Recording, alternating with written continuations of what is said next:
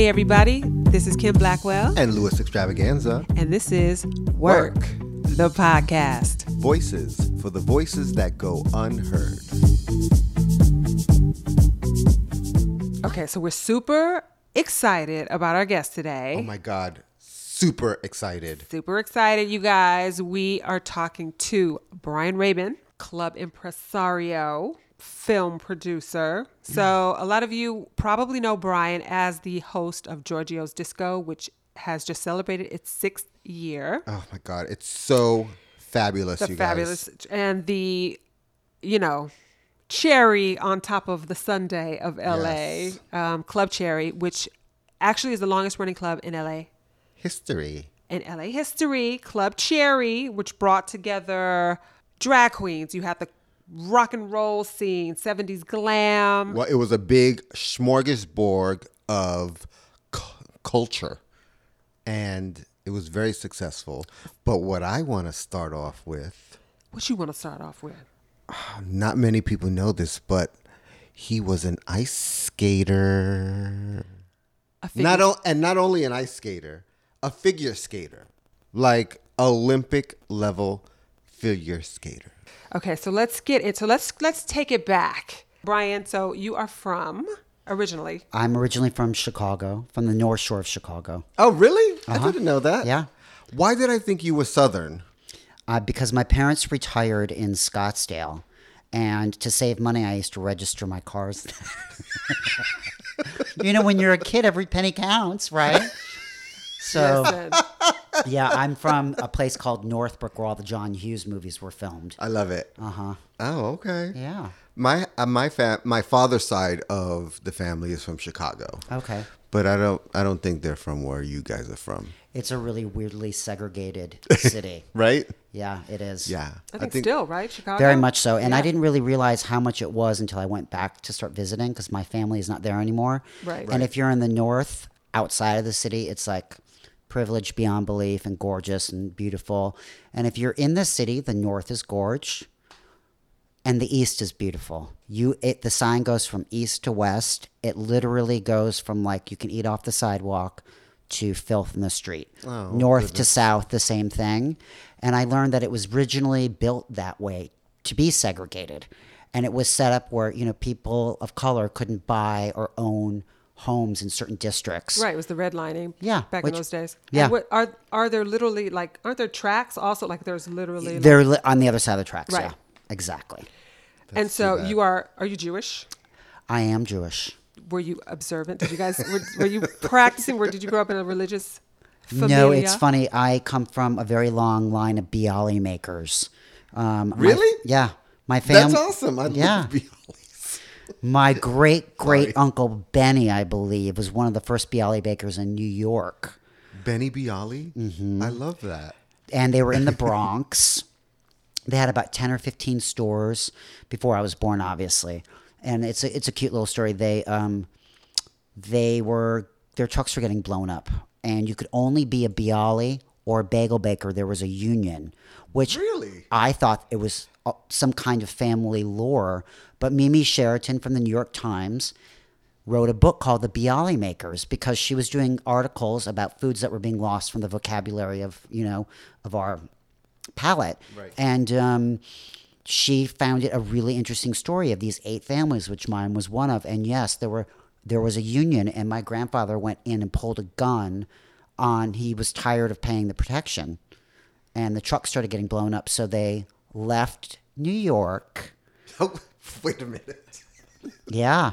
On a bread truck. This turned into like some mafia story. No, right it's now. great. It's Why crazy. Am I living for this? Anyway, they had to learn how to make bagels because they thought the goyim, for the people that don't know Yiddish, the non-Jews in the mid-'60s in Chicago wouldn't know what a bialy was. And they probably didn't. Yeah. Really, a lot of people.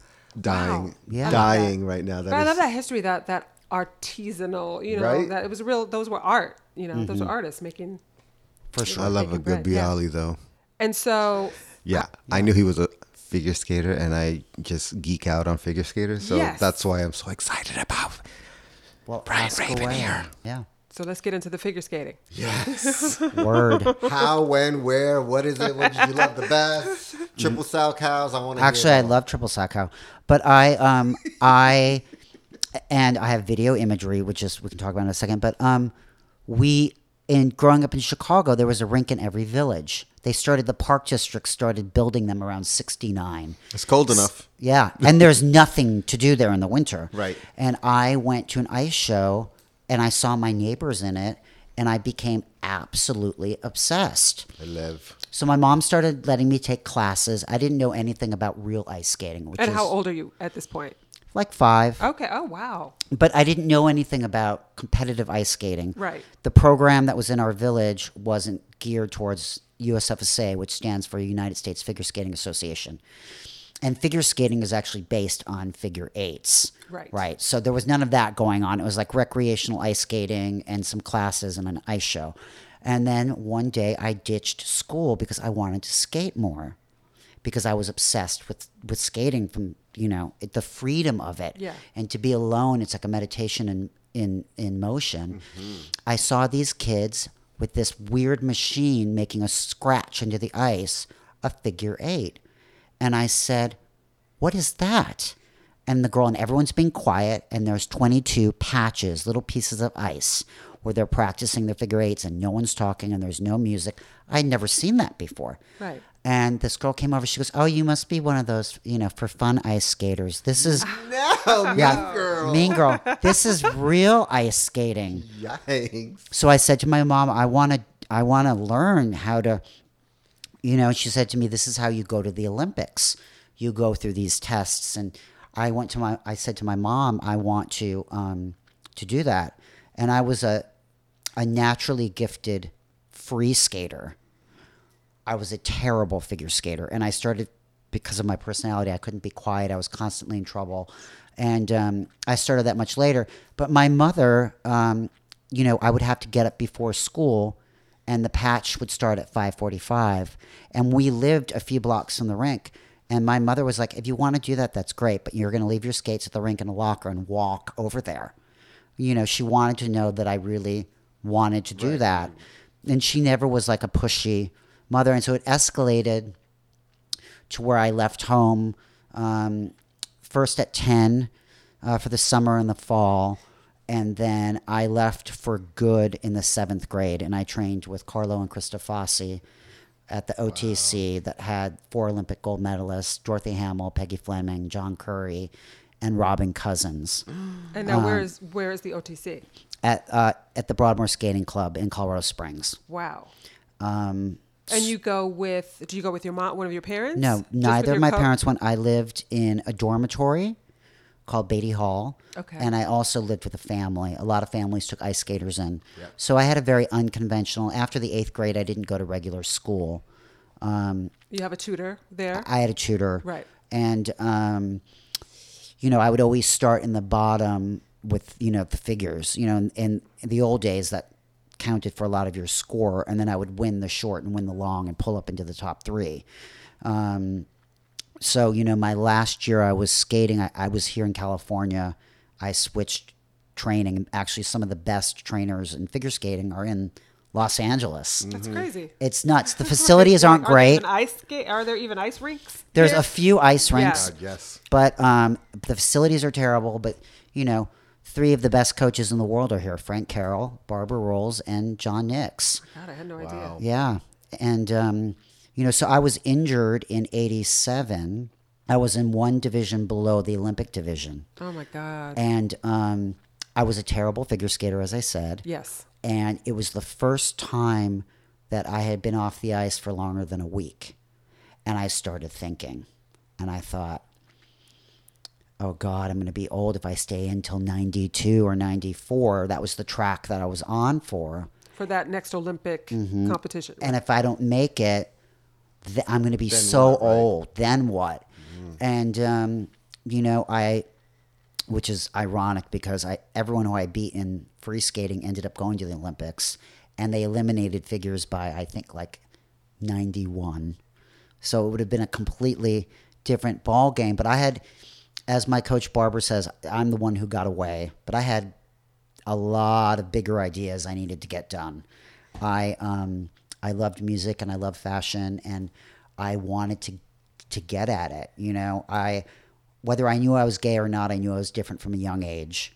I saw Blondie on the Midnight Special, and from that point on, and from grade school, I studied everything I could study about Andy Warhol. What I didn't know the word to it yet, but that underground culture. Right. And I knew nobody that my family knew. None of my sisters had friends that looked like that. But I knew that it existed in New York, and I knew that it existed in Los Angeles. And so I was already here in LA. My coach was really cool. She's like, I don't care what you do on Saturdays as long as you're not sluggish on Monday, right? So we were, shrieking around underground clubs starting, in 1985 and up on the Sunset Strip. And I just got really lucky. I ended up going to professional school with a cast on, and it was all actors and athletes. And I went on a casting with a friend of mine for this Japanese job. It was 5 cars, so 5 principals. And with each car, it was like commercial, industrial, billboard, poster, da-da-da-da-da. Right. I'm just sitting there, and the casting person comes out. I think it was one of the Sobo sisters. Oh, yes. And she said, okay, you're next. And I said to my friend, well, I don't even have an agency. He said, just sign in under the light company. And so I did that, and I ended up booking the job, and I was just 18, and the check came for $21,000 and change. So I was like, honey, on it. I'm on my way. So you never skated again No, after that? actually, did you go I back? was really bitter about it, and I never resolved it. So when I was 38, I went skating one day, and it felt so foreign. And I found out from a friend of mine that there was adult competition. And I found out that I qualified for the Masters. And I didn't think anything about the timing of it. It would be right after the Oscars, which is the busiest time of the year for me at that time. And I said, I'll do this if I can do triple jumps again. And I didn't learn the new judging system. I came up under 6.0. I just wanted to skate. And I did triple sow cow and a double axel at 38 years old, Wow. under pressure in the routine. After having not been skating for for years. 20 years. Wow. And I trained about 6.5 months. And it was the greatest experience of my life. It really showed me it showed me the great things in my life, why I'm able to do 16-hour days and be a glutton for punishment from clients. And then it showed me the other side of the coin, like, never being able to give up on something, or, so it showed me the good and the bad. I mean, that as a dancer, they call your name and you better go. It doesn't matter. It's showtime. Go. Showtime. Yeah. Which, I mean, that's why I was so obsessed with figure skating. I mean, I was coming up as a dancer, but I wanted so bad to be a figure skater. God bless him. My dad bought me hockey skates instead of figure skates.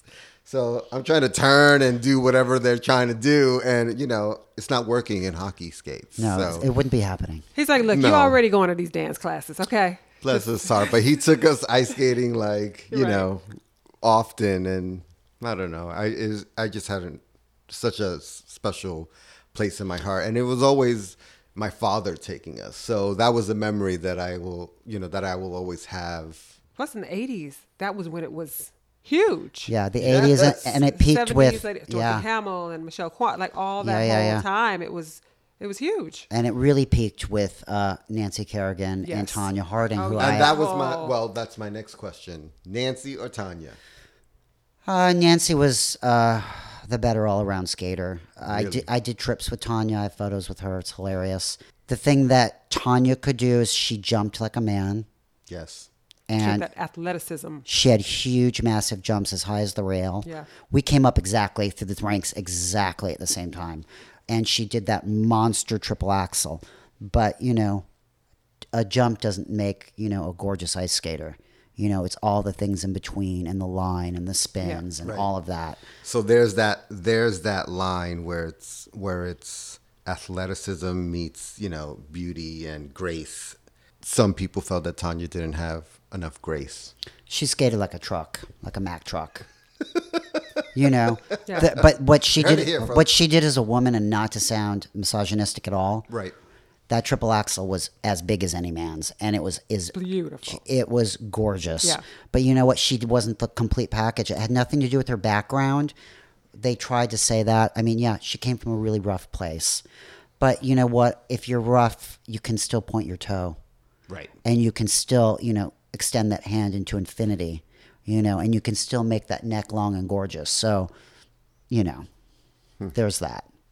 So you got this $21,000. Got this $21,000, and I stayed at my coach's till I finished school, and then beat it onto the streets so fast. That was a $21,000 strut. Yeah. Hmm. My these father little said, "Why don't you buy a condominium?" I was like, "Heck no." Condominium. Condominium? What do you mean? I got to go to Maxfield. I need some Gautier right now. No one tells you about taxes or anything like no. that, course or not. tells you to put away any for a rainy day. So I got myself a little apartment on Hollywood Boulevard. I bought myself a 1963 and a half Ford Falcon Sprint convertible. Yeah. And I went out every single night. I went to, 3 to 4 places a night.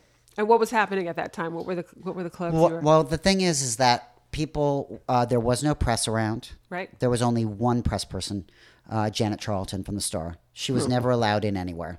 She would wear get-ups and try to get in, and she couldn't. Poor But thing. what was happening was it was a really interesting time. It was before the riots, and it was when all the great clubs were downtown LA. Yes. So it was a great combination between art, music, film, fashion. And because if you had a cute personality, you looked cool, you were bringing something to the table, they would let you in faster than a TV star. Absolutely. I mean, TV people, they were like, yuck. Rich people, gross. You know what I mean? Like, Right. it was just about, if they're famous people in a club, it's because they were great at doing something. And they actually would go to those clubs to be with their own tribe. You would go out at night to find your tribe, what you were in musically or into fashion or art. They were all combined. So we didn't have the internet. And that's how you and I met, Kim. We became part of a night tribe. Yes. And you all inspire each other, and you're learning from each other. And it was glamorous and exciting because you could be in a room, with Joan Collins and Jack Nicholson and Timothy Leary and Janice Dickinson and, every kind of great glamorous person. And then there were street kids. And, Yep. the celebrities were actually looking at us to kind of mop our looks. Yeah. Like what are they doing? God. I It wasn't love that from you a said mop stylist. right now. Yeah, it wasn't from a stylist. It was, there was no such thing as a stylist. Right. Right. Yeah. So it was really exciting to me. It was mind blowing because you could get access to anybody. You could walk up to anybody and talk to anybody. And people were because once you got past the rope, they assumed everybody was safe that was in there. Regardless of what kind of economic background you came from, you just had that thing and you were part of that mix. And so, that started my journey with nightlife, going out like that. So we're talking about like this 1988, 89, 87. 87. 87. Okay. And so you do your first club when? Well, let me back the truck up. Okay. I'm not tall enough to be a model, but because of that Japanese commercial, I was doing a ton of commercials in America. Okay. And then they contacted my agency to come to Japan to be a model. And my commercial agent was totally against it. She wanted me to be in acting class. I was like, are you kidding me? I have trained my whole entire life. I am not going into some acting class. You nuts. So I split to Japan. And what I would do is make a bunch of money and come back and go out every night and okay, do a couple of commercials. Oh, do you know what? I want to get out of here again. And So go back to do you Japan. have a plan at that? Are you thinking what you want to do next, or you just No. kind of right? Not at all. I was Right. totally winging it, and I knew I wanted to stay in LA. Okay. And I knew I wanted to make enough money that I could go to London, and I could go to New York. And in those days, someone would give you a number of a friend, and they wouldn't know you, and you would just call them when you got there. Yeah. Or like a couple of days before, and said, "Oh, I'm a friend of blah blah blahs. Can I come stay?" Sure. So that's kind of how it happened. And then I did my first party when I stopped looking out like I was 16. Which was last month. Right. I think it was 89 or 90, I think. 90, was it, Kim? Were your first party? Was Yeah, it the lounge. The lounge? Yeah. It was around that time. Yeah. Yeah, we just drove around. My partner, Jimmy Medina, the great love of my life, we drove around in a car, and we would see like a for lease sign. I don't know where we got the nerve or how we did it or why the landlord would allow us, but we would say, can we rent? The first party we did was down the street from a club that was really happening called Max on Hollywood Boulevard in Cahuenga. It was above the methadone clinic, and it was a costume rental shop. And the entrance was in the back, right? Yeah. In the alley. That's right. That's exactly right. And you had to go up these like really steep stairs. Exactly.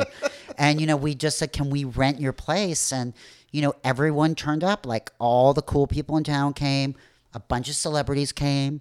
And I just thought, okay. So I wasn't even of age yet. And, Jimmy and I went for it. Jimmy had his acting career was really starting to take off. And that I thought, okay, this is what I'll do for money. Like I just stepped into it. So the first thing was just throw this party. It wasn't this whole idea of this is going to be my career. This is what I'm doing. No, I just thought I better make bring everybody together. Yeah, I better make some coins. Right. And I also saw that the 80s people were sort of now buying clubs. Right. And since I kind of knew everybody, that I thought, well, maybe I could do this because they're stepping out and there's sort of a vacuum. So there was a thought in the back of my mind. And then after the first one, I went, okay, I'm moving in. I can do this. And what was amazing about the lounge, it was literally just a space. There wasn't bells and whistles. It wasn't this glamorous place. It was like all these people who just made this party that came together. Mm-hmm. She go upstairs, up these stairs through an alley. And it was fun. It's great. Yeah. And I always felt, from reading a lot about Andy Warhol and especially about Studio 54. Yeah. I really believed, and I found out that in Los Angeles, things are segregated here because of the distance. And we don't get to see people on the street like we do in New York. Right. So, I knew from Studio 54, that was the first time that gay and straight people mixed, the first time black and white people mixed, and Puerto Rican people mixed, and royalty, actual royalty that came from Europe. And they did it because of the music. And so I figured if they could do that in New York at that time, we can do that here in LA. Absolutely. And, it was about the music, and to me, it always still is about the music. The music dictates everything. How long did Lounge last? My memory gets fuzzy because I was having a lot of fun during those years. Yes. I think maybe a year and a half. Okay. It was completely illegal, so we were ahead of the cops. Yes. So we moved it every week, but we would rotate spaces. Yeah. So no permits, just guerrilla style. No, and guerrilla style. And they hadn't made the crack law yet, the crack house law yet. There is a law. If you provide a place for people to do drugs or drink alcohol without a permit, it's considered a crack house. No. Oh my God. Yeah, and there was really serious consequences when that law came into effect. Was this during that time? No, okay, this was right after I stopped. Wow. But we never thought of those consequences at all. No, you're like 20. Like let's just do it. Yeah, let's just do it. Let's just have a party. Fuck it, let's just do it. If, whatever happens, girl. But let's do it and have fun. Yeah, and create community. I really felt it was about community. It was during the AIDS crisis, and I felt that it was really important for people to lose themselves, whether it was for 5 or 6 or 7 hours, and just dance and get lost in that moment. Because the reality of what our generation lived through was, like Auschwitz. I mean, unless you were there, you can't really understand what it was like. I'm so glad you brought that up because I think, of course, this is not one of those were the good old days times, but the 90s was a very special time. There was no Instagram. People weren't posting pictures. It was there was something gritty about it and underground, but also very just unifying. It felt like such a time of community. And really, I think that's the irony of it was our friends were literally dying. Well, I can answer the question of why it felt like that. I mean, we were very much connected to New York. You know, we had, Club Courtesy in New York, and we would let all those the crowds of people that really made things happen were about 150 to 200 people in every city. Right. Paris, London, New York, LA. We all ended up knowing each other and became like a big family. But I think the reason why there was so much passion to what was going on was because it literally could be somebody's last night out. Yeah. Yeah, absolutely. And we all, whether we were young, we were in the second wave, but we saw it and we knew it, and there was no cocktail yet, and it could have been any one of us at any time. And I think that we created, whether you were in fashion or film or art, or my art was bringing people together and giving them a place to meet each other and explore and start relationships. People created like it was their last night on earth. And that's what I truly believe because of the AIDS crisis, I truly Absolutely. believe that too. Absolutely. You'd see people at the club with KP lesions, you'd Yeah. see people thin, it was there. It was just Yeah. this sense of, urgency. Yeah, absolutely. Yeah. Absolutely. That's why people like Keith Haring were so epic in what they turned out, because they knew it was coming to a close, And we were lucky enough to see that greatness. We were lucky enough to see people create for themselves and become stars in their worlds, not based on Instagram, not based on wanting to be Exactly. famous. They did it because they couldn't do anything else. They were not influencers. They were influencing. Okay. And still resonating till today. Till Yes. today. You Yes. So see, we're gonna. you see yeah. kids walking down the street with, T-shirts of bands that were even old when I was young, and Yeah. you were like the Ramones, or they're hooked into the '80s and '90s so desperately. It's like, get your own culture, Right. But they're desperate for something something that's authentic, Yes, and something that was absolutely. created. Because now, it would take a band maybe 2 years of playing horrible gigs before they get signed. Right. Now they get signed based on numbers. Yeah, And when you absolutely. see them live, they can't perform. That's It's a right. really interesting, and I don't want to sound like an old person. It's the curse and the greatness of the time we're living through. And I think those two things are going to come together soon, but I think right now it's out of balance. Well, that's the first Yes. question. How many followers do you have? Yeah, Where when I- before it was really about creating something, organic. Absolutely. And I don't think that's happening a lot. I'm sure it's still happening. It's not happening a lot like it was back then. I have a friend called Guinevere Van Sines, who is one of the great models still to this day, and she started in the early 90s, and she's really a muse, like of Paula Reversi and Stephen Klein, and she's still has a career because she wasn't just like a clothes hanger, but her agency started saying, you're losing jobs because you're not on Instagram. Oh my God. That's And she unbelievable. refused to do it for a long time, and then she finally started. But when I casted my movie, it came down to we can get into that in a moment, but the final three, and it's just not that deep. It's you think it's deep from the other side, but it's not. Like, they all did good tape, they did good auditions, and then the first question was, what are the numbers? You find yourself between a rock and a hard place, right? Yeah. It's like, what are the numbers? It's like, oh, do I really want to hire this person, over the number? Like, Right. number, Right. well, then who's going to see this movie if I get the person that Right. I really want? You know what I'm saying? Totally. So you find yourself in this place where it's just like, oh my God, am I really about to succumb to this number thing? So the lounge crazy. So Ends. lounge. And then what's next? And then we did this, Jimmy and I did this club with Marcus Wyatt, who still has a huge career. Huge. Yeah. Yeah, It was a little huge baby career. baby DJ then. Yeah. Yes. We found this place on Western Avenue, which was like so far out of town in those Yeah, it's like days. Koreatown. Yeah. Yeah. Silver Lake was not even Silver Lake didn't happen until the Silver Lake 40 didn't even happen until 93 or 94. Right. So going all the way to Western Avenue, but we thought, okay, we'll be away from the cops. There's a parking lot in the back, and there was like a ballroom and an upstairs library, and it was a Czechoslovakian meeting hall. I live. So genius. So I was like, well, let's call it Prague, because Prague was kind of happening at that time. and we were we were good business people. We took the money from the parking lot as well. Oh, smart. And Victor Rodriguez DJing And upstairs. Victor Rodriguez DJ'd upstairs in the library. And Yeah. it was hosted by the Funk Essentials girls. Yep. Who had the coolest, hippest shop in town.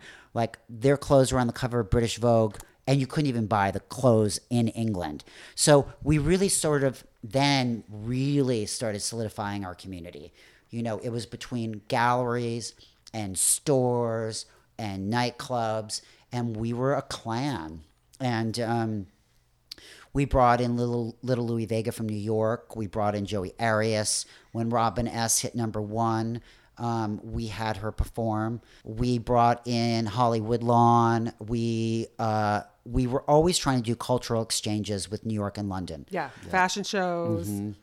Always fashion shows, installations. You know, if we didn't make any money, I didn't really care, like one day a month, and I didn't care if people got it. I just felt it was important that people saw it. And it wasn't about the money. Right. It was about, you know, people need to hear it or see it or be exposed to it. And so, you know, I always got into fights with my partners because they're like, it's going to cost, we're not going to make one dime, and we may not make any money for 2 weeks over this. And I'm like, well, you know, this is about us. We have a job. This is our job, you know, and I took that part of it really seriously. Prague became very celebrity heavy. And from that point, there was only one gossip person, as I said, but I always made sure that people felt safe in my clubs and they could just act out and do whatever they wanted to do until we got raided by the Vice Squad. Of course. Yeah. Ta-da. You start attracting enough attention, and then, so was that the end of... No, we were so brazen. Okay. We served liquor till 6 o'clock or whenever I felt like it was time to go. Yeah. Wow. And we found out when we got raided that there was no dance permit there. And there was only a beer and wine permit there. Oops. And we were bringing in the bar. So downstairs, we would only serve beer and wine. And then remember, we made the upstairs private. Right. So we were still serving full boozy liquor upstairs till like 6 o'clock in the morning after getting raided. You know, why not? You gotta That's what you do. You got to push the boundaries, and nothing happens. Yeah. Yeah. It's not like we're going to get raided next week, too. And, you know, I've got 2 more looks lined up. I mean, come on, I'm sure. But this wasn't Prague wasn't the end. I don't even think it was, you know, the climax. The climax was Cherry, yes? Yeah. We're just getting started. I did a few clubs in between them, but Cherry, to me, it was the concept was because of the AIDS crisis, I really wanted, it was dangerous, the thought at the time, which is funny to think about. My clubs were always mixed. I never believed in living in a ghetto myself, right, or being in a ghetto. I felt we won that right at the Stonewall. Right. So to me, it was always important to put people, especially in LA, as I said earlier, into a room and create fabric and scare people a little bit. Put them into a place, you know, a hip hop person dancing next to a drag queen, dancing next to a socialite.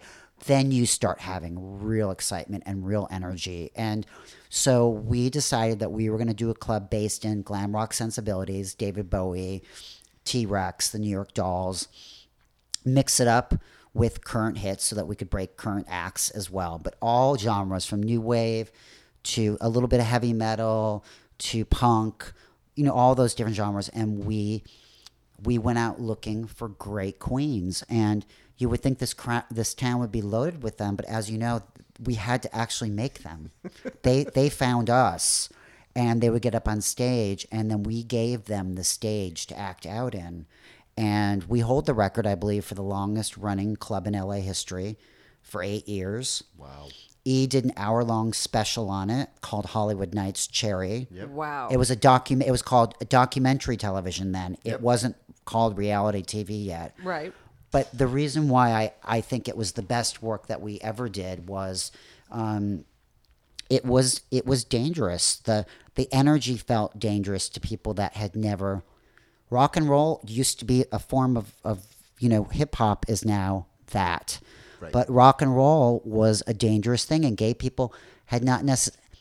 The truth is, gay people actually really had a lot to do with the look of rock and roll, but a lot of gay people and of rock and roll happening, but a lot of gay people had never experienced that real guttural feeling of rock. Yeah, those Right. worlds didn't necessarily collide. And even though Yeah. Prague was very mixed, this was very different from what Prague was. Yeah. It was total departure. And also what made it really exciting is that when grunge, all those bands got money, they all moved to LA. So, you know, every night, you know, there was people from Hole or the Smashing Pumpkins or, you know, some of the older, you know, of course, you know, everybody in LA from Jane's Addiction, the Beastie Boys, Kiss, it just went on. It was generational. You know, every rock and roll band of every generation came in through those doors. And we also got away with a lot of nudity, and we, you know, would have contests for, like, you know, giveaways. And for example, we gave away the new Hole record. This is a fantastic story. Courtney Love was all glamorous at that moment because she did the People versus Larry Flint. Right. But then the second Hole record was coming. So she came like in ripped fishnets and dancing and acting. I'm not going to put words. I don't know if she was fucked up or not. But she seemed like she was being wild, very punk again, right? And she put on a song to test the single, and it didn't go over. It was off the Celebrity Skin. So she went up into the DJ booth, and she put on, I think it was Malibu, and she said, "Hey, everybody, it's Courtney. This is my new song. If you like it, yell. If you don't, well, fuck you." And she took her top off, grabbed the mic from Joseph Brooks, the DJ, and gave us a topless performance, right? Which was gorgeous, right? And then I love it. When the record came out, we did a giveaway, and I was hosting the contest, and I said, "You have to show Hole to get Hole." Well, everyone pulled down their pants and showed Hole. Guys and girls? Yep. Oh, wow. But the person who won the record pushed their ear out, and they showed me their ear hole, and of course they won. I love that. Isn't that amazing? You want a hole? You didn't specify Yeah. Yeah. which hole. Exactly. Here's the hole. Yeah. That's actually awesome. Yeah, and Cherry was the last moment before things went digital. We had a website, and we actually had somebody taking photos at the end, but there were still no cameras, Right. and it just, people could still really be free. And the thing that really changed in Los Angeles is that the moment that people had cameras, celebrities stopped going out. People of note stopped going out. So just the phones. I mean, because The people had phones cameras, ruined- but really having the cameras Yeah, on they- the phones. Ruined nightlife, and bottle service ruined nightlife as we knew it, Oh, absolutely. you know. So, which is, yes, because I think that Cherry ending was really the end of an era. It was. It was really the end of a very special time, and things really changed after that. So Cherry ends, and what year was? I think it was 2001, or 2001, I think. And I didn't know. I knew that I didn't want to be in nightlife anymore. You did. I mean, 8 years, it's a long time for one club, but you had already been doing it. It felt like eternity. Yeah. It felt like eternity. And I wanted to move on and start producing events because I wanted to be able to work with bigger budgets and have bigger moments. Right. And, you know, we have somebody in common, and I was very lucky. I had found out that my friend Ariane Phillips had just started styling Madonna. And I had found out that Madonna was putting out a record, and it was Ghetto Fab. So I clacked off to Warner Brothers, to Orlando Porta, who was head of the dance department. And I said, "Listen, I have a really good idea for this Madonna party." I didn't even have a bank account at the time. And I'll out myself. I had just gotten sober the year before. Right. And nightlife had taken its toll on me. And so they were like, "You want to have a meeting with the marketing department?" I was like, "Yeah." Sure do. Yeah. And he said, "No, we're not doing anything. We're only doing something in New York with Dolce & Gabbana." And I forgot where they were doing. Irving Plaza, maybe. I forgot. Or Webster Hall. I forgot where. We're not doing anything here. I said, "Well, you're missing the moment." Yeah. And I had balls of steel. I said, "Listen, I used to see her dancing at the Catch. In the late 80s, we hung out in the same clubs. My friend Brett Whitkey, who had Boys and Girls, where I met everybody in one night. My best friend to this day is Kathy Young, who is George Michael's girlfriend at the time. I met every single person that I'm still friends with 30 years later in that room at Boys and Girls. But Madonna used to go there. She used to go to BC, and I used to see her at the Catch. And I said, if you're going to do Ghetto Fab, there is only one. They're all closed in New York. The only place left is Catch One. And his eyebrows lifted up, and he looked at me. He went, do not embarrass me. I will set up a meeting. So I met with the head of marketing. His name was Craig Kostich. And I pitched him this whole idea. He said, great, we'll set up a meeting and you can present your idea. Well, I didn't know what that meant. And a cute party. yeah, right. Hello. Well, Hello. So I didn't know what presenting meant in corporate terms Right. at all. But I talked to my friend Kenny Baird, who did all the installations at Area in New York Yep. and was an amazing production designer. He did everything for Floria Sigismundi, and he helped me with this presentation. But again, he's a creative. And he said, we just have to hire the right people. It's like shooting a video without the camera, and I can help you do that. So don't be afraid. So we put together this. I went downtown and got a faux crocodile leather purse. I had Madonna made in like a faux gold necklace. I put I love it. in gold tip Sorbonne cigarettes, everything like, some crack whore would have, or some chick trying to work the ladder, right? Yes. And we put the pitch on Mondrian Hotel Stationery, which was in receivership, and like it was shady, the Mondrian at that time, like shady. This is before it was all redone. Yeah, real shady lady going on in there, right? So when I got to Warner Brothers, I cracked like about 20 cracks, because when you'd walk in the old Warners, you'd walk in, there was a desk, and then they'd send you back to the offices. And to the right, they'd always have that door open, and it's the famous conference room with the Herman Miller table that is long as a football field with chairs. So when the receptionist said, "Oh, you'll be going in there," she died. I died. 100 deaths. I thought my career is over before it even starts. So I went in there, and it was like Bob Merlis, who had worked who's PR for Warner's for like 100 years. Liz Rosenberg, the legendary, publicist of Madonna and Cher and Katie Lang. And I'm forgetting now who the president of Warner's was, but I was sitting there, and I'm getting a stink eye now from Orlando Porta and Craig Kostich. And there I am clutching this little purse. I live. With no pass outs, no leave behinds, no budget. Right. Nothing. All it was a creative idea with a creative concept on a piece of a handwritten font. Right. Yeah. Immerse, honey. Immerse, boo. So I handed it over to the president, and I was about to start crying, right? Like, I was like, I didn't know. And he looked at it. He goes, "What is this?" And I said, "This is the proposal." I live. And he dumped it out on the table, and he started putting everything apart, and then he started laughing, and he picked up the proposal, and he read it intently, and he then dismissed me. And I walked out, and everyone started laughing when he was laughing, and he then said, "Thank you."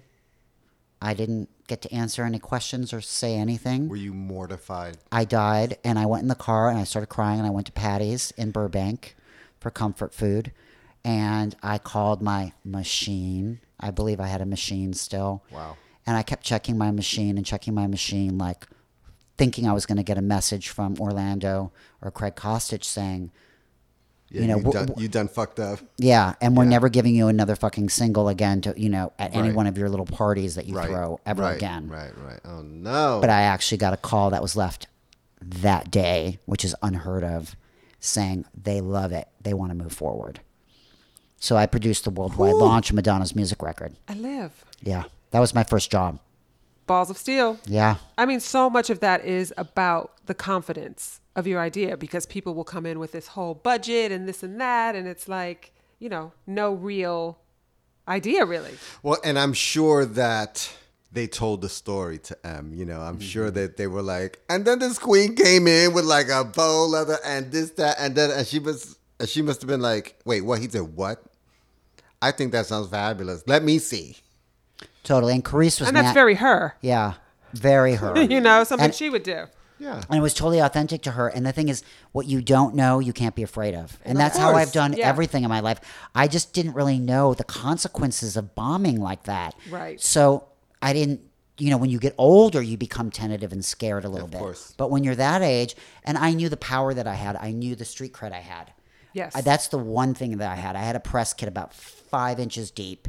And, now they call them consultants. I gave it away for free to every fashion designer, Right. every But I knew that I knew what was going down on the Oh, street. you had something behind it. You knew that you could bring it. That was the one thing I knew. Yes. For sure. I All knew that how to other crush stuff, it. you can learn. They can tell you, okay, you got to do a budget. I mean, that's all stuff that's just incidental. Like anybody can figure that out. Exactly. Not everybody's going to have an idea. On the job training. So you start doing, so this,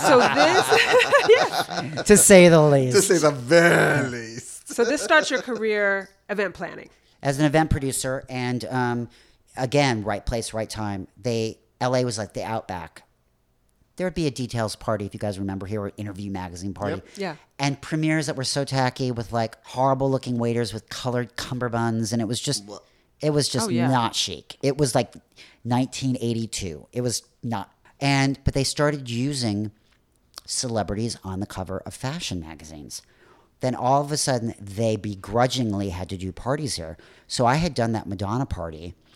And then friends of mine who had written about it at my clubs, Merle Ginsburg, Rose Apodaca at Women's Wear Daily and W, they put me up to pitch for the Oscar event, which at the time was not a conflict against the European collections. So all of the designers in the world were here for the Oscars. So I got that gig. I didn't make one dime because I put every single cent into that job. Wow. And it was sponsored by the Diamond Information Center, White Hot Diamonds. And I crushed it. I have to say I did. And it was like the greatest advertising on the planet because every designer was there. And then I started working for Vogue and Lisa Love.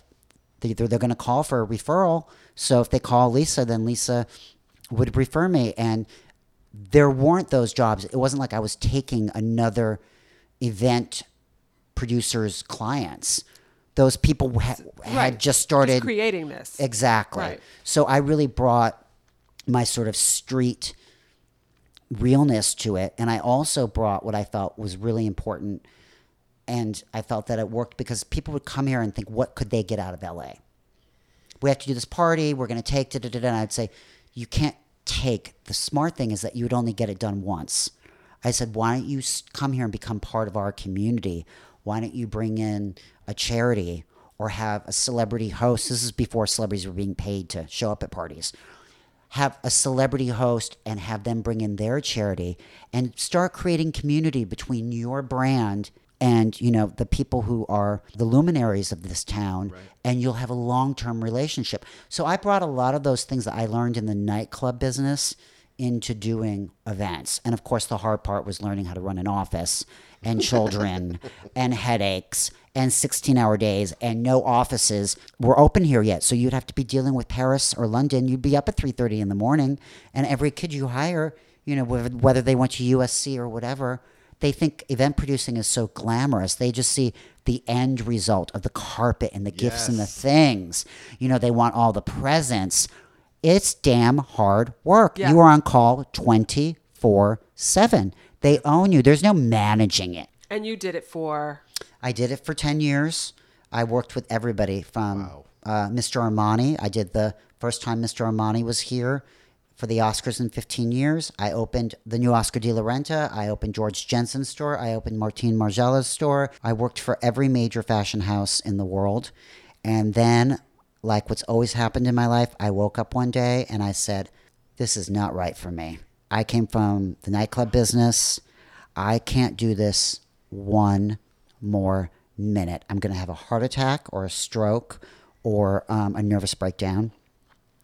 And I'm not really qualified. Everyone said, you're qualified to do, you could do whatever you want. But I had no idea. I didn't have a college degree. I didn't know what I was going to do. And a friend of mine said, well, why don't you produce movies, and I was like, I hate the movie people.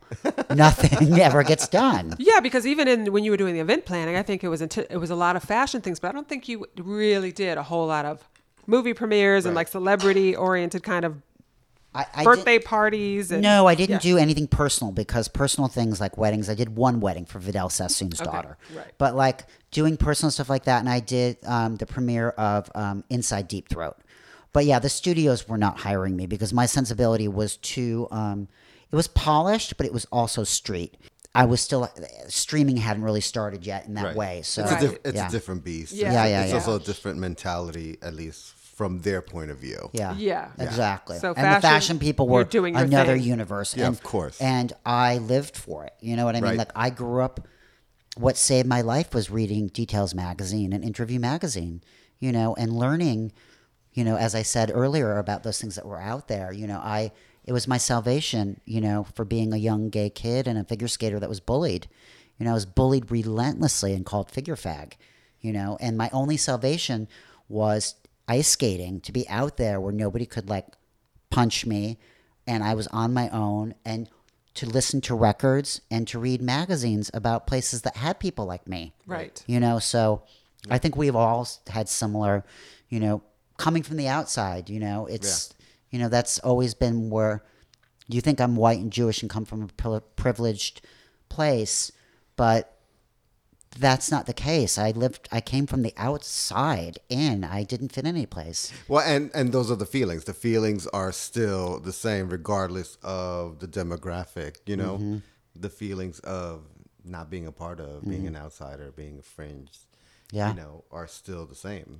Yeah, and that's why I always made my clubs, I created safe spaces for people. Right. And not in today's word as a safe space, but really to act out and to really go for it. And you know what? Because we had to run, you know, during those days, honey, you heard a whistle, you knew some queen was getting beaten down, or, you know, you clacked real fast because, you know, you didn't know what was coming up behind you, or if the car that was coming up right from behind you was going to, you know, jump out and a bunch of guys were going to fag bash you. Right. You know, especially when AIDS was happening, because then you deserved it. You know, there was that layer of it. Yep. So, you know, so to finish the story, you know, I didn't know what I was going to do, and I was looking at my office, and I was like, I can't bear it. I can't. Like, I come from another place, and this is great. I'm so grateful of these creative moments, but I'm not going to survive this. You know, it's eating me alive. And for what? You work in fashion. It's not like you're packing away the coins. You know, I was famous in a weird way, but I didn't have the money to back that up. And yet you're working these hours that are insane. And for what? And, you know, I was heading towards 40. And so my friend said, why don't you make a movie? And I was like, well, they never get done. And the very next day, James St. James, who is they coined the term celebutante after him, and Lisa E., who we now know as Lisa Edelstein from House. They were New York celebutantes. His life story, his first book was called Disco Bloodbath, that became a movie called Party Monster. Yeah, about Michael Alec. Yep. Yeah. If you don't know the story, kids, it was a club kid murder that you look, you know, check it out. Google it. Google it Yeah, to believe it. Because if we told you a body sat in an apartment, then got thrown into a river, washed up on Staten Island, they had it for 2 years, how many headless torsos? Oh, and that was after I think they sawed him to death and poured bleach down his throat. And they left him in the bathtub, and they asked the drug dealer to come and give him 20 bags of heroin. Yeah, that happened. Club promoter. Yeah. So James's second book, he sent me The Galleys. And that's when the book it's not in its final form yet. And I read it, and it was called Freak Show. And the first half of the book was a thinly veiled version of his high school experience. And the second half of the book is the way he wishes he would have acted. So the first half of the book, he gets sent from his mother to go live with his father. Who was played by the fabulous Bette Midler. Yes, by Bette Midler, everybody. I live. And she was really good in it, too. Miss Muv, honey. Muv, she was great. And you know the movie. Thank you for watching it. Oh, come on now. Really? I know. But you know what? Not Stop that it's with an your important bad movie to self. watch, but the first half of the book and the movie is about this boy who is a fluid kid. He's not transgendered. And he's eccentric and really precocious, and he has to go live in a red state. And they start teasing him, and then they start bullying him, and it escalates to a beatdown where he's put into a coma. Yeah. And that's what happened to James St. James in real life. Wow. Goodness. And the second half of the movie and the book is what he wishes he would have done. He became the leader. He found out that they were the shadow kids. Yes. That he never saw anyplace else. And they were all the outsiders. He became their leader and their savior. And at the time the book was written, it hadn't really been done, but he ran for Homecoming Queen.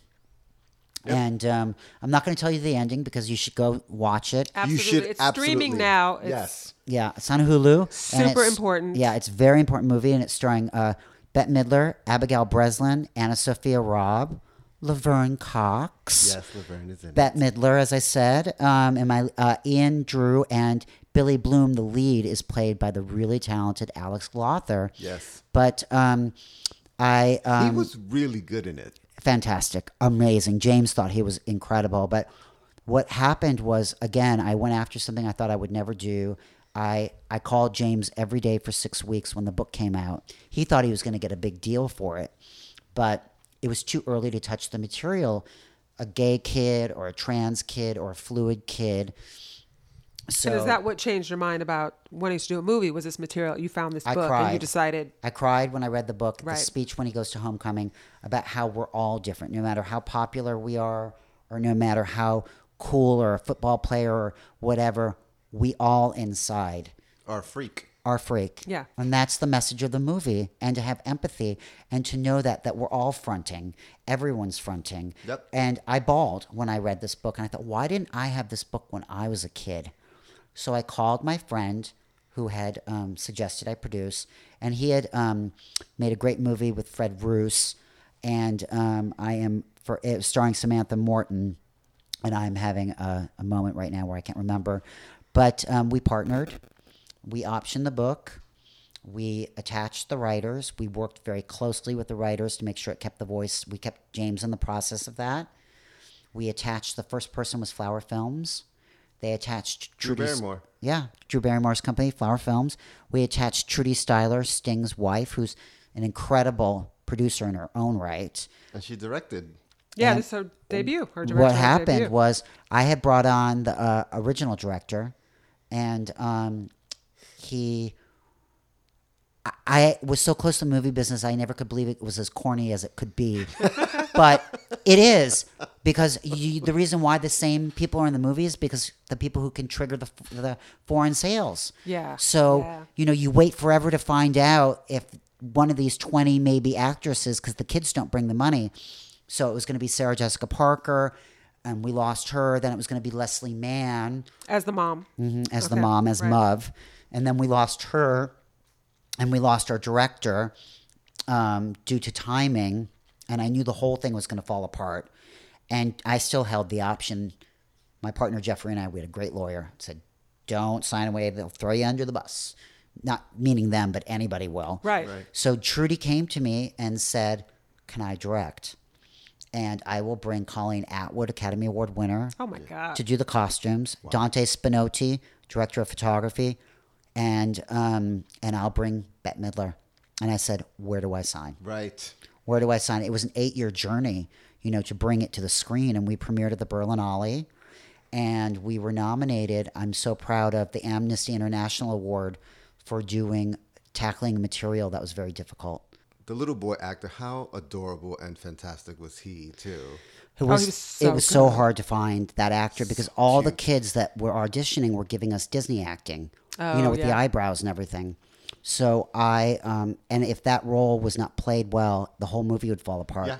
So I said, let's get a classically trained kid from England. So we started looking in England, and he had done some great episodic work at that point. He's on fire now. After our movie, he did It's Not the End of the Fucking World, that series. He's an incredible, incredible actor. And I have to say, everybody that did this movie from both sides of the camera did it for scale and did it because they believed in the story. And so you could feel that. It was palpable during the filming how important this was. And Bette Midler's comment was, just make sure that I have heaters. I mean, Right. everyone did this because they wanted this movie to happen, and they believed it was important for kids. And if one kid doesn't commit suicide, we did our job. If one kid doesn't, self-hurt themselves, we did our job. And if one kid that's a bully sees this movie and realizes what they're doing and stops bullying, we did our job. So I feel like it's an important film, and I'm really proud of it. And it came out at the right time. I don't think it would have been received the way it's being received now had it been done earlier. Like, I really believe that this film has come out at the perfect time. It has a lot of relevance now, So you guys, you have to go see Freak Show. It's streaming on Hulu. Listen to Kim, listen to Lewis, and see Freak Show. It's fantastic. Oh, thank you so much. Oh, it means is the world to me. Oh, it's fantastic. And You it's have to wild see how it. much our lives are paralleled in a way too. Having that strange sort of growing up where you're single goal oriented. Yeah. And it's like being a child actor, really. And you learn your worth from applause, which took me along my whole lifetime. I'm recovering from that part of it. Ooh, say that. Say that. But it honey. also it translates into all these other things you end up doing, because figure skating, dance, it takes a tremendous amount of discipline and commitment. For sure. Yeah. You learn that, like, I'll go past the point of giving up. I mean, past the point of it's not going to happen. You know what I mean? Because the way I was taught was never give up. Right. And it's never good enough. Right. Exactly, It can because be you're always cleaner. going to push that, Yeah. push it a A little, little farther, yeah. and Yeah. so that's the curse and the blessing, of life growing up as a dancer or a figure skater. You have that voice inside of you, your coach or your teacher, always telling you to push yourself farther and not to feel anything. Exactly. And sometimes that doesn't serve you. When you get Right. older, it Just doesn't serve you. Pushing through that pain, Yeah. even. Yeah, to yeah. the point where you're like physically, maybe I shouldn't, Yeah, it's absolutely maybe I should that. sit my ass down. It's absolutely that. Okay, so you have to go, but we're going to touch on Giorgio's a little I know. Let's bit. wrap this up. We with have to do a little bit of Giorgio's. Giorgio. Okay. So 8 years now, is that right? Giorgio's, we turned 6 years in April. 6 years. I hadn't done a club Amazing. in 13 years, I think. Wow. And Andre Balazs asked me, who owns the Chateau Marmont and the Mercer in New York and the Chiltern House. He had owned the Standard at the time. He asked me to come back and do a club, and I said, well, my friends are too old. They don't go out anymore. And he said, well, they go out every place else, but here, you should think about it. And he said, I already have a great DJ in mind, Adam 12. And I had hired Adam 12 a lot doing events. He happened to be President Obama's DJ. Just A little few, artist called Prince for 20 right, years. Just a few little gigs. A few little receipts. Nothing big. Diddy, Stevie Wonder, Queen know. Latifah. Yeah. So we And sat just a bomb ass DJ. Yeah. Yeah, very Yeah. talented. beyond. Yeah. And so I sat down with him. I said, okay, I'll take the meeting, but I had no intentions of doing it. Right. Right. But when I never had done a disco club before. And when I sat down with Adam, his enthusiasm of doing this, he had all the same thoughts that I did. Did he So was walk that in it for- with a faux crocodile purse? No, he did not. But he did serve it to me really well, though. Yeah. And we started talking about our thoughts about it. And I said, listen, these are the rules. We're only doing it in the way that I know how to do it. We're going to go to the hotel, and nobody from the hotel can come in unless we say we have complete control of the door. No, this is not about money. It only fits 100 people. So some rotten, gross turd that shows up wiggling $1,000 bills is not coming in. This is going to be a cool space based on if you're cool on what Adam and I believe is cool. Not that you're young and you can act like an uptown lady in some designer frock. Not that who your mommy is. Not what TV show you're on. Say that. None of it. And no cameras. So everyone can come in and it becomes a democracy. So we start agreeing on everything. And then he goes, what do you want to call it? I said, Sunset People. I can't sing, but doing it right night after night. I'm like, I did Giorgio Moroder's 70th birthday. And Giorgio Moroder invented disco. Donna Summer, was his muse, and he won 3 Academy Awards or more for Call Me with Blondie, and it's endless. Right. He goes, oh my God, he is the biggest inspiration of my musical career. He had a band called She Wants Revenge. So we said, okay, let's do it. And when we walked out, Lauren Hutton, who was one of the stars of American Gigolo, which the song Call Me by Giorgio Moroder, he won the Academy Award for by Blondie, was standing at the valet. I went, it is a sign from above. We have to do this. And we opened, and that thing went on fire. Oh, yes. Oh, and I mean fire. Lightning in a bottle, fire. We don't allow lineups because I never want that. We started off with you had to have the password, and we would release the password to a list of people, that day. And then we made cards, and it was everybody. I mean, everybody. From Joan and Jackie Collins, real disco people that were at Studio 54 like them, and Nikki Haskell and Cherry Vanilla, one of the last living Warhol people, to all of a sudden there's Jody Watley. I mean, I died. Original Soul Train dancer. Original, so that we were a Soul Train house growing up, not an American Bandstand. Right. And she, with whacking with her fan, went on to Shalimar and then, became a huge solo artist. She's in there. David LaChapelle, the great photographer, is there with the great fashion muse, Daphne Guinness. I mean, it went on and on and on. I mean, from Leonardo DiCaprio, Bradley Cooper, Selena Gomez, the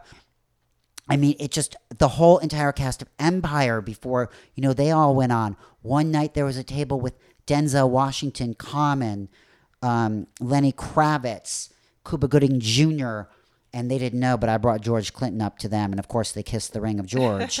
But As you would want to do. Hello. But the great story of this is that we went through that year. Giorgio came the first year we were open. His wife was coming and said, Brian, I never saw people dancing to my songs. And you know how sometimes celebrities can feign like humanity, realness. Right. He wasn't doing that. He had been in retirement and he was teary-eyed. And we put on I Feel Love and the place just went bananas. And he went, I never saw people dancing to my music. I didn't take the coca. I was just going from one record to the next record. Right. And people were coming, the original 3 girls from Bananarama. Everyone was coming and like bowing down to him. Dita Von Teese, I mean, just everybody. And he said, you know this band Daft Punka? And I said, yes. He goes, they make a song about me. I make the record with them, with Nile Rodgers. And we went through the whole year. He won the Grammy at 73. And 6 years later... That's so awesome. We don't allow press. We don't allow cameras. They're still coming through the doors. I mean, I am saying names, but like, Academy Award winner Amy Adams and great rock stars like Billy Idol. I mean, it's still packed and fun. And the reason why people come is because they come to dance. 100%. Because Yeah. like you said, going back full, it's about the music. Yeah. Yeah. Yes. And they dance their butts off. And all of a sudden it's 2 o'clock in the morning and they're sweating from head to toe. And they're like, I forgot how great it was to dance. Yeah. Yeah. Yeah. So there you have it, guys. Oh my goodness. This yes. is awesome. Yes. Thank Oh you my so God. much. You're so welcome. Thank you so You're much. so welcome. I hope I gave some value. Absolutely. Oh my And to God. LA, I mean, what you've created. In LA is my lady. Yes. Well, thank you so much, Brian. Oh, okay. You gotta, he left. So Brian has gone. Like every fabulous person, he had somewhere to be, another appointment, which is all good with us. But he left before the work of the week. So it's just me and Kim this time around.